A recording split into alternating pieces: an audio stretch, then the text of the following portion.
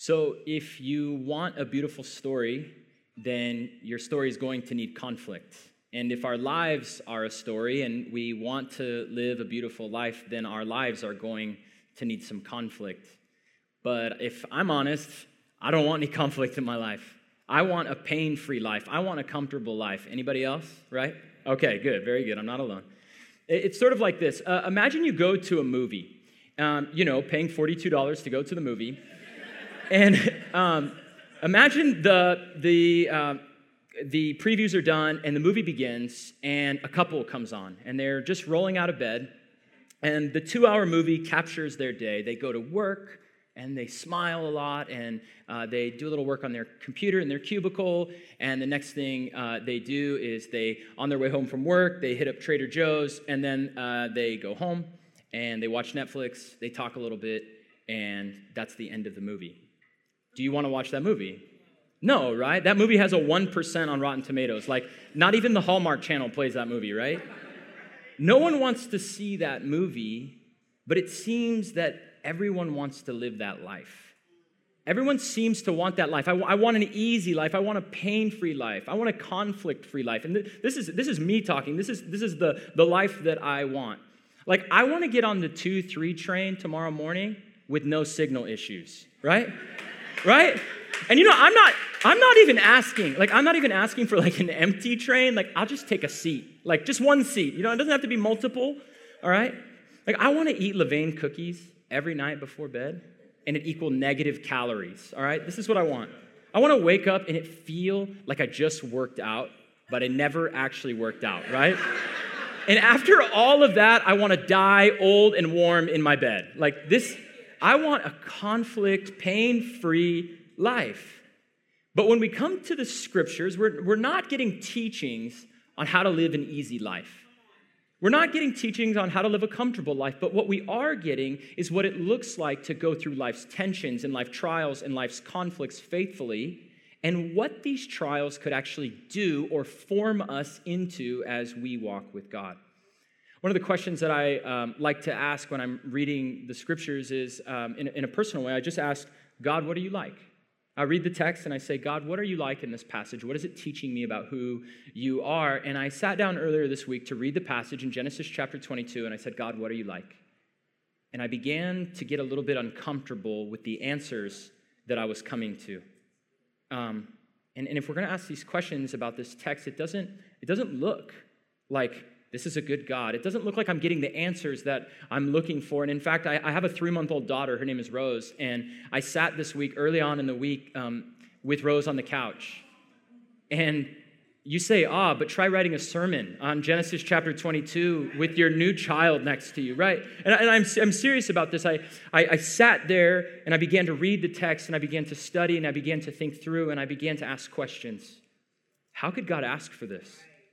Like, the Bible is supposed to contain this God of love and truth and justice. How could God ask for a child's sacrifice?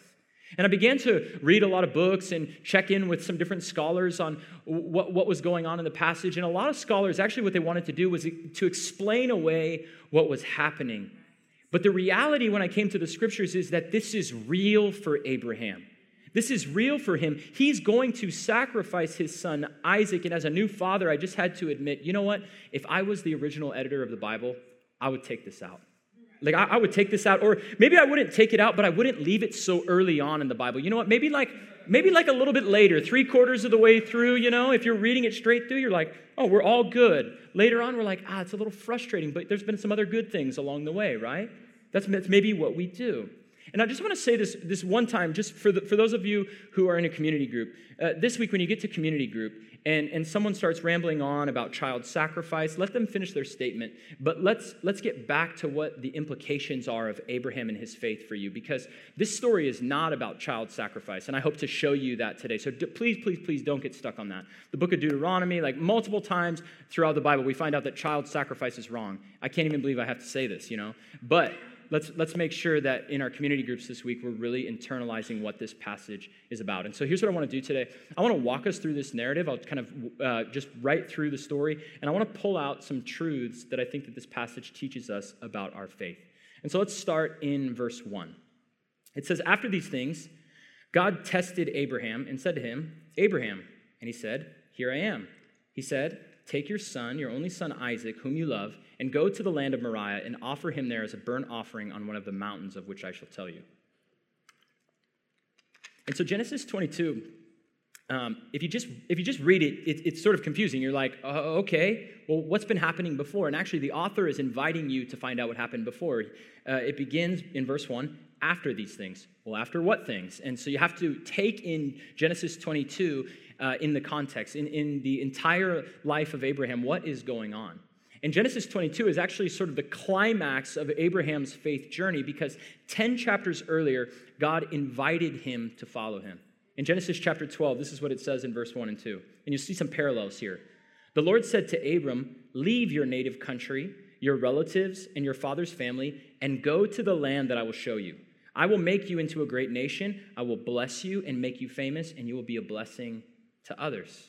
And so God says two things here to Abraham. He says, go, leave, and on the other hand, he says, and I'll bless you. And so if you go back to the text, you find out that he says, leave your inheritance. I'm going to give you an inheritance. Leave the protection of your family. I'm going to be your protection. Leave your identity completely behind you, and I'm going to give you a new identity as a people. And then he says, leave your father, and I'll make you a father. Abraham, I'm going to bless the world through you and through your descendants. And he comes to him multiple times over the next few chapters to let him know, to affirm that promise. I'm going to do this. He has Abraham look up in the sky, in the desert sky, not the New York City sky, to see all the stars, right? And he says, look at all the stars in the sky. That's what your descendants are going to be like. And so what do Abraham and Sarah do? They step out in faith. They say, God, I'm going to follow you. You're telling me that you're going to give me descendants. So in the narrative of Genesis 12, up until this point in chapter 22, what are they waiting for? They're waiting for a son, right? They're waiting for this promised son. They're waiting for someone to carry on the family line. And this is kind of hard for us to wrap our minds around in such a highly individualistic culture where our identity and our self-worth is usually wrapped up in our abilities or our work or our achievements, our career. But in Abraham's culture, if you have no son, you have no life. Who's going to take the land that you have? Who's going to carry on the family name? This is what Abraham cared about. And so in some senses, Abraham has no family, and so he has no identity. And so Abraham and Sarah, they take steps faithfully out into the desert to live this nomadic life and to follow God, and 5 years go by. Nothing. That seems reasonable, right? God said, I'm going to give you descendants. Five years is a really long time. God, we've been waiting, but you know what? 5 years. All right, we're just going to keep waiting. 10 years. 10 years goes by and nothing. And this 10-year mark is probably where we were last week with the covenant promises, with God making a covenant promise to Abraham. Abraham had probably been following God at 10 years at that point. And if you haven't listened to last week's message, it really helps put in context what's happening in Abraham's life. But Abraham is struggling to believe that God is going to follow through on his promises. And God comes to Abraham and he says, do you know who I am? I'm a covenant-making and I'm a covenant-keeping God. This is what I do. Hang in there. And from there, from like chapter 15, it's like this roller coaster of Abraham being faithful and unfaithful and faithful and unfaithful and trying to take matters into his own hands. But time keeps passing. 15 years, 20 years, and finally 25 years. Abraham is 100 years old. Sarah is 90 years old, and Isaac is born. Finally, all they ever wanted, they got. And finally, in one sense, Abraham is not a fool, right? All this time, he's like, God's going to make me a father of many nations. He's going to give me descendants. And they're like, dude, you are 100 years old, you know? What is going on? He doesn't look like a fool anymore. And Isaac represents more than just a son. He's the very promises of God on display. He's the future hope for Israel and the descendants that are to come. Isaac is Abraham's career and his retirement and his name and his hopes and his dreams. And so when we look at this text and we think, wow, God is asking a man to murder his son, we miss it. No. Isaac is the very gift of God on display in Abraham and Sarah's life. It's like this. Think of the prayers that you've prayed in the last few months. Think about the things that you wish God would do in your life that you've been asking him. Probably a lot of great things. Now, imagine if God said yes to every one of those prayers and you got all of it. This is where we find Abraham. Abraham has made it. He has the thing that he has been longing for all this time. And in chapter 12, what God asks Abraham to do is to sever himself from his past, leave, go, put all of that behind you. I'm going to take you on a journey. I'm going to give you descendants. He has what he's so been longing for. And then we find in Genesis chapter 22, it seems like God wants to cut him off from his future. Chapter 12, sever yourself from your past. Chapter 22, sever yourself from the future that I promised you. What's God doing? That seems confusing, right? Why in the world would God want to separate Abraham from his past and his future? And for us today, why would God want you to not trust what's behind you or worry about what's ahead of you? What does this say about God? Here's the first thing I want to pull out of this text, and it's just this what-if question. What if faith is more than a noun? What if faith is more than a noun? We often talk about faith as a noun, and it definitely is this, but I think oftentimes what we do is we reduce our faith to a sort of cognitive doctrine that we have in our head. And we get to accumulate more and more and more and more of it, and that equals somehow to us more faith in God. But I don't think that's what faith is. My simple definition of faith is trusting that God is who he says he is, and he'll do all he promised to do. That's what I think faith is. It's trusting that God is who he says he is, and he's going to do all that he's promised to do. What's that first word? Trust. That's action, right? That's a way of you and I sort of saying, you know what, trust, I'm going to lean myself. I'm going to lean my life on this and say, this is what's going to provide me meaning and purpose. And what we find throughout Abraham's story is actually this is what Abraham is commended for. And I'm not advocating for some like moralistic, works-based faith where we're like, you have to do. That's not what I'm saying. But rather, what if we understood faith as something to be used? You can have faith. And in and of itself, it may not be worth much, but faith in action is what God is looking for. Think about it like this. You ever get like the stomach flu? Horrible, right? So imagine you have the stomach flu and you go to the doctor and they give you the medicine that's like going to cure you, and you take it and you go home, you open your cabinet, you set it in there next to your toothpaste, and you say, oh man, my stomach hurts so bad. That cure is worthless, right? The cure is worthless because you haven't put the power of it in action. And faith is the same way. It is the cure for a meaningless life.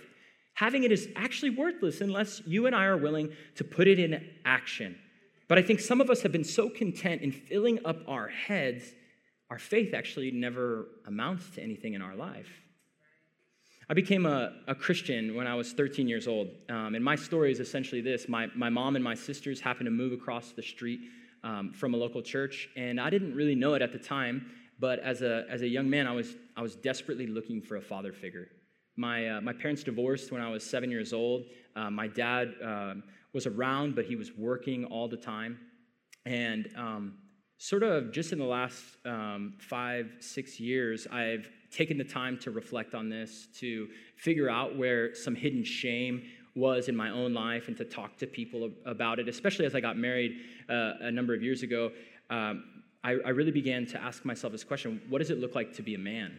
Because I'd never had that modeled for me. And so I began to ask these questions, and I've been reflecting a lot over the last couple of years about how lucky I felt that I was as I look back on my life, and I look back and say, wow, I had a lot of spiritual guides. I had a lot of spiritual fathers in my life, like Paul talks about in 1 Corinthians chapter 4, that I had a lot of spiritual fathers that would guide me. But as I reflect back to being a 13-year-old boy, when I became a Christian, I didn't really know any theology. Like, I had very little knowledge. I didn't know the difference between the Old and New Testament. I thought the gospel was just a type of music, you know? But I was genuine as I look back at that time in my life. I was genuine in what was going on in my life, the simple things that I was believing. And I think God is really honored by simple faith like that. And so what if like Abraham, faith is more than a noun? It's this sort of active trust. It's a way of you and I rehearsing that which we hold.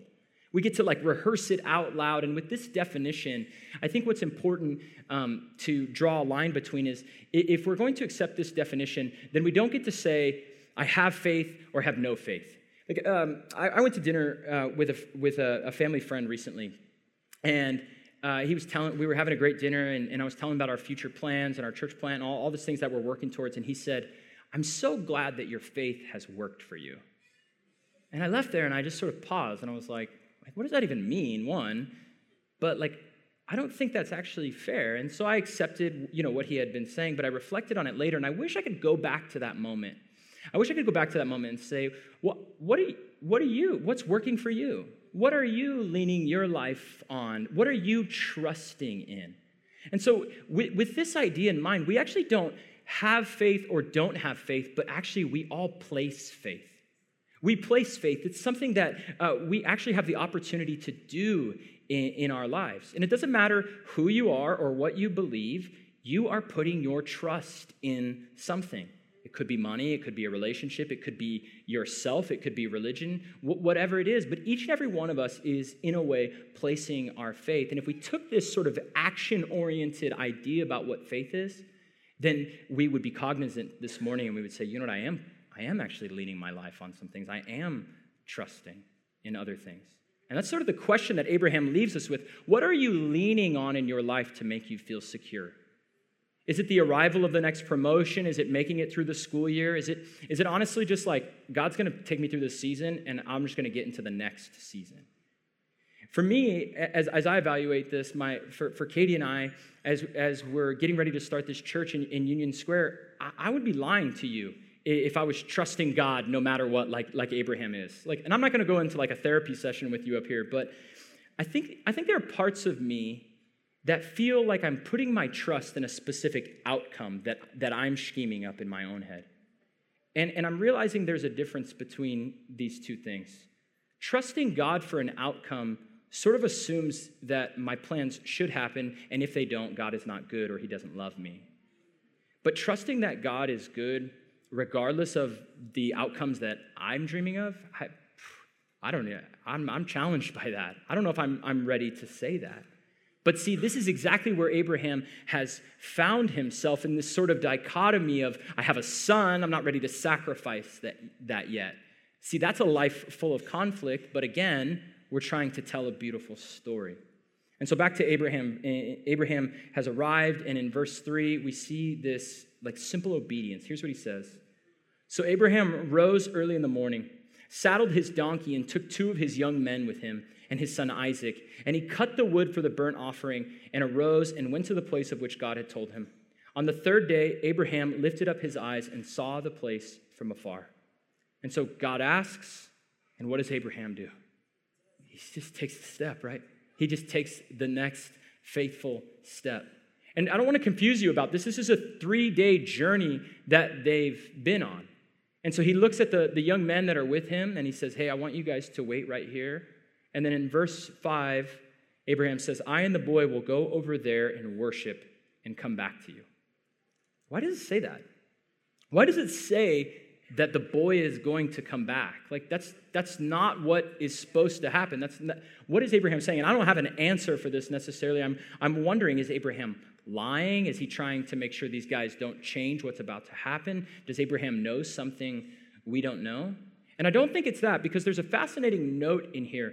Abraham, in the text, what does he hand Isaac? There's 3 objects. There's wood, there's a knife, and there's fire. He hands him the wood, right?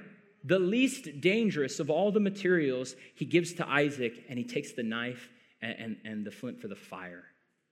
It's interesting. He seems to still care about his son.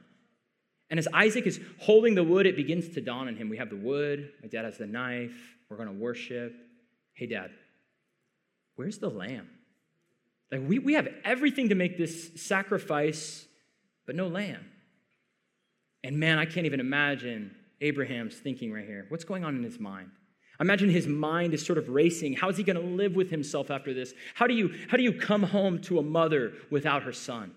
What is he beginning to think? And the sickening weight of the knife on his side, and the fire in his coat. And his son asks, where's the lamb?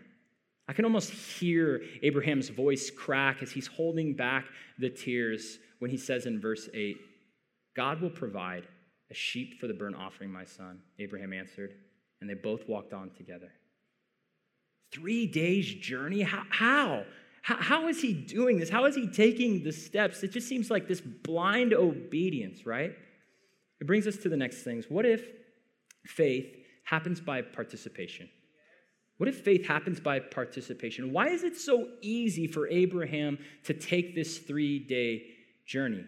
And in one sense, I think we just need to call out the fact that Abraham has been following God for a long time at this point. If the boy can carry the wood, maybe let's say he's 10 years old. I don't really know. The text doesn't tell us. Maybe he's 10 years old. We'll add that to the 25. And so Abraham has been following God for 35 years. And so in one sense, his faith has grown through trials and through obedience and through failure to a point where he'd say, you know what, I'm following God because I've tried my way in the past and it hasn't worked. But what if faith happens by participation and not manipulation? Like, I don't know about you, but if I were Abraham, I would talk back to God. Like, I don't know if I'm going to take, I don't even know if I would take the steps as he calls him. But you know what? Abraham's like, I'm walking. You know what? If I were walking, I got 3 days to talk God out of this, right? I got 3 days to say, you know what? Take my son. No. How about we take one of the young men? They're one of my cousins. You know, they owe me some money. Like, how about one of those guys, right? Or like, you know what? God gave Abraham the land. Why not be like, God, you take an acre or two back, you know? Why not you just do that? But see, faith can't be manipulated.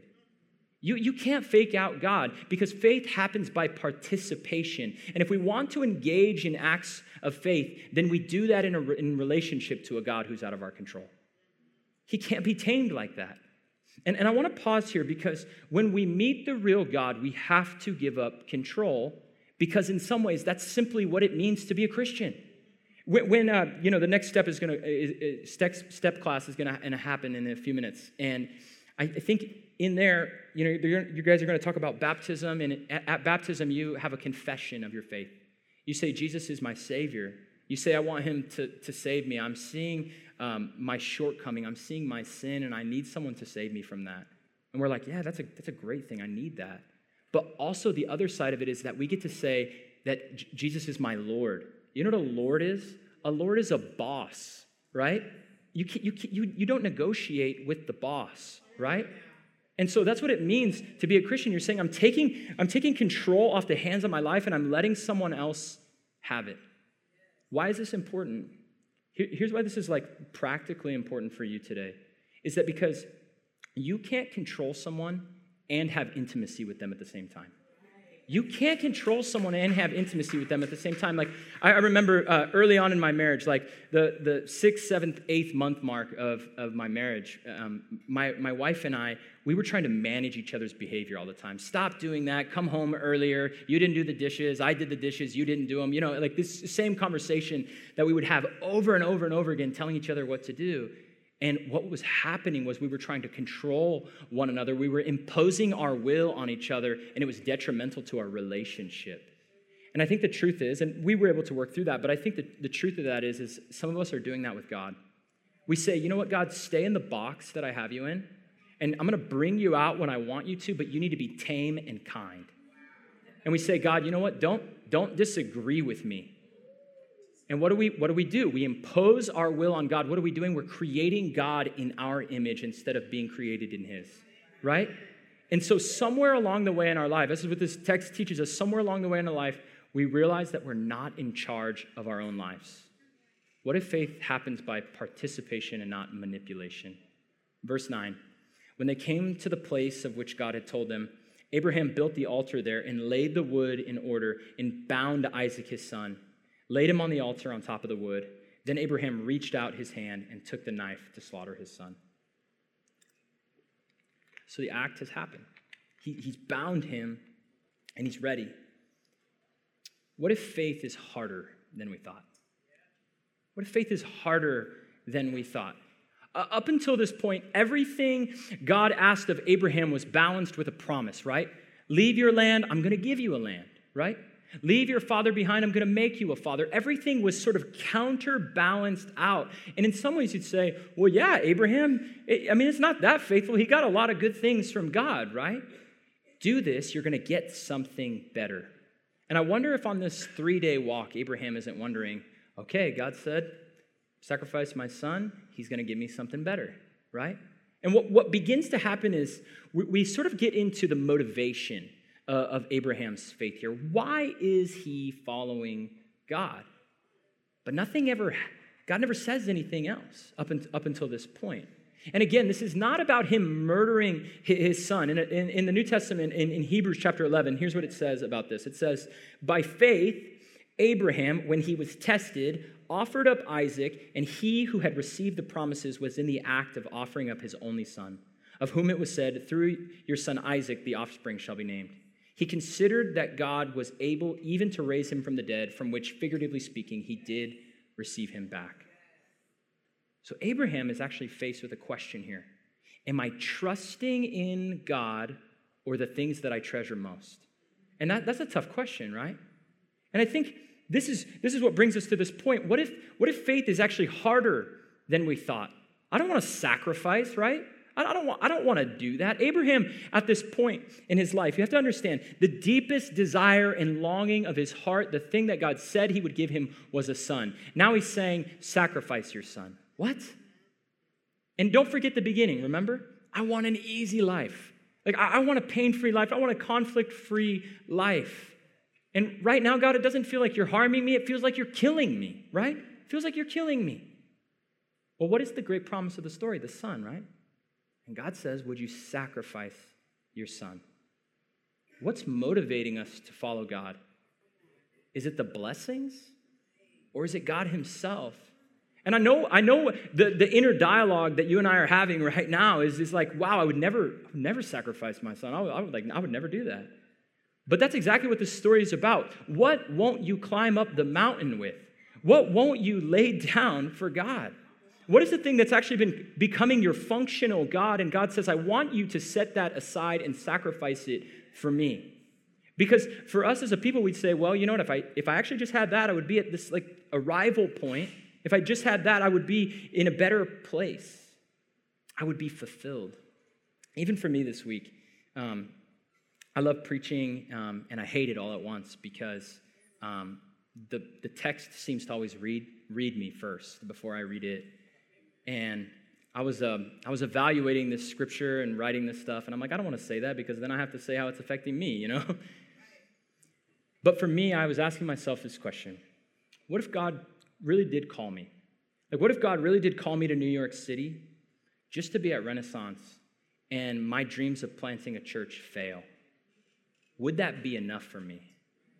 And I look back and I would say, God, it seems like I've been following you every step of the way. I've been trying to be faithful in each of those steps. It felt painful at times. It felt stupid at times. I've been trying to follow you every step of the way, but what if it all fails?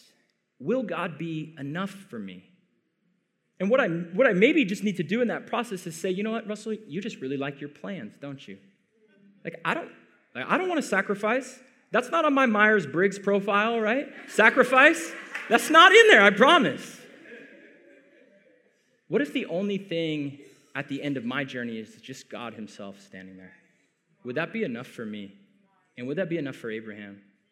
And would that be enough for you?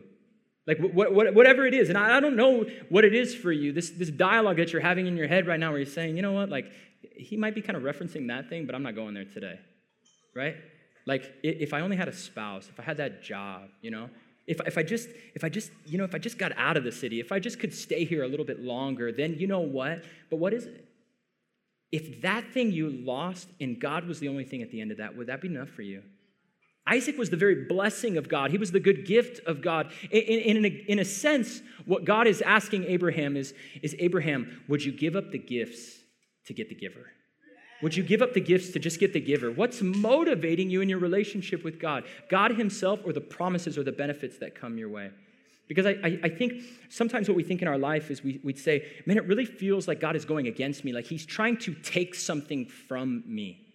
But what if God is really not about taking something from you, but taking something from you that's killing you? Like, what if in the process of the pain that you're going through is God saying, you know what, I'm trying to save you by taking that from you. Let go. You're gripping way too tight. And maybe this is what God is telling Abraham. You're grabbing onto something that can never save you. And so all week I was like processing all this, and I just thought of a simple question. You should just write this down, put it in your phone, whatever it is, text it to yourself. Will I follow God if there's no advantage for me? Like what if there's nothing in it for you at all? And I do think that there are benefits for following Jesus. That's not what I'm saying. But I'm saying, will you do it if there's nothing in it for you? Would we give God our lives if the only thing we got back in return was himself? And so, just when Abraham is about to sacrifice his son, let me go back real quick. That's hard, right? And that sounds difficult. There's even a tension inside of us with that. Like, God, it feels like you're killing me, sacrifice. Russell's telling me like that I'm supposed to give something up, and this sounds way too hard. And I think that's a really important thing for us to actually feel. Could you just feel the weight of that for a second? Because that's what Abraham is feeling here. He didn't know his God was going to bring resolution. Remember, Isaac says, Dad, where's the lamb? And he never lied to his son. He just sort of put it back on him in verse 8. He says, God's going to provide, son. He essentially says, I don't know how God is going to bring resolution to this situation. I have no idea, but God will provide. How's he going to reconcile the fact that he called me to this and he's telling me to sacrifice it? I don't know, but I trust him. Verse 11. But then the angel of the Lord called to him from heaven and said, Abraham, Abraham. And he said, here I am. He said, do not lay your hand on the boy or do anything to him, for now I know that you fear God, seeing you have not withheld your son, your only son, from me. And Abraham lifted up his eyes and looked, and behold, behind him was a ram, caught in a thicket by his horns. And Abraham went and took the ram and offered it up as a burnt sacrifice instead of his son. And so God takes the ram, and this idea of substitution comes in. A lamb instead of a son. A lamb instead of a son. Last question. What if faith is easier than we thought?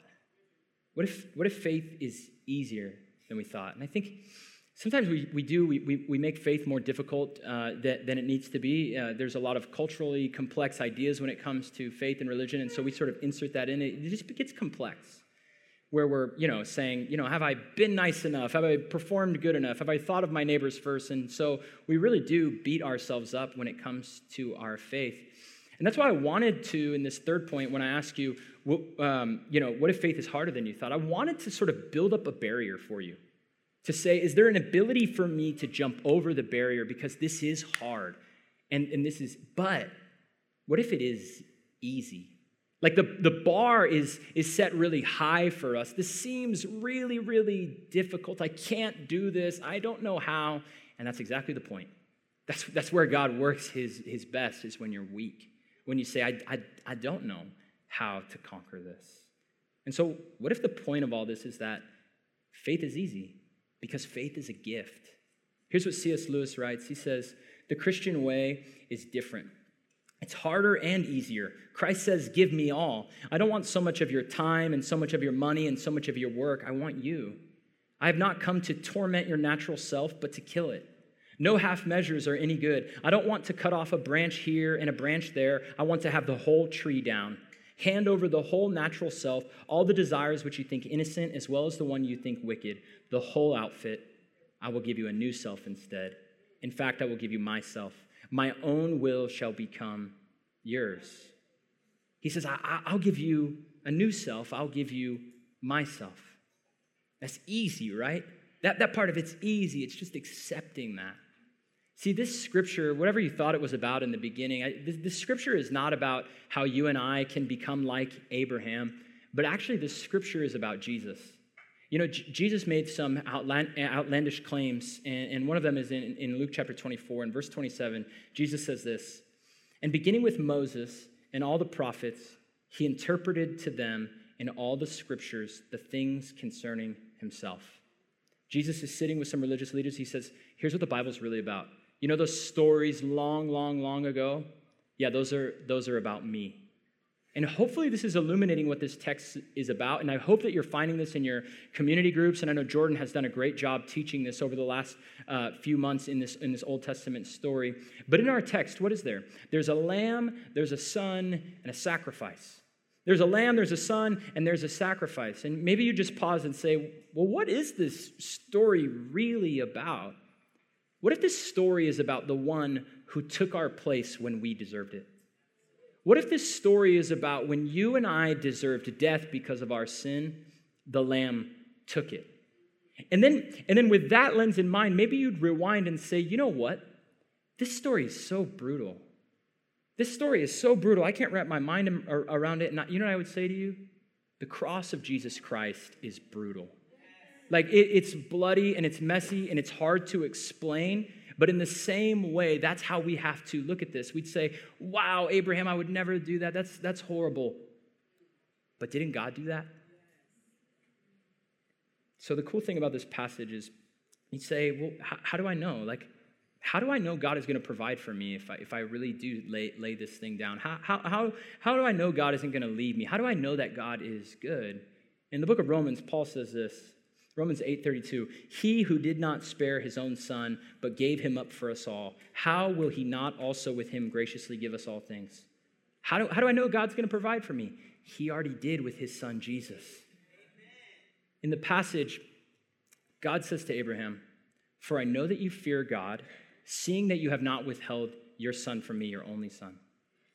What do we get to do in return? We get to look at this passage and say, God, I know you love me, seeing that you have not withheld your son from me, your only son whom you love. And so today, after service, we're having this next step class, and this is just a really good opportunity to take the next step in your faith, to ask questions like Jordan was talking about. Baptism is a big step in that direction, and some of us, we've been talking about it, we've thought about it. Maybe 2 years ago, we were like, I'm in, and then we sort of backed out at the last minute. Maybe this is a time for you to take some steps on a journey of following Jesus. It's not all clear right away. This is one of the things this shows us. It is a journey that we go on through a lifetime. And you're going to fall short at times, and that's a part of the journey. And I know your reservations already. You're thinking, well, you know, like I don't really feel like I know enough, or I don't have enough information. Well, come to the class and get equipped. And then you're still like, well, you know what? Like I don't know all the books of the Bible. Neither does Jordan, all right? All right.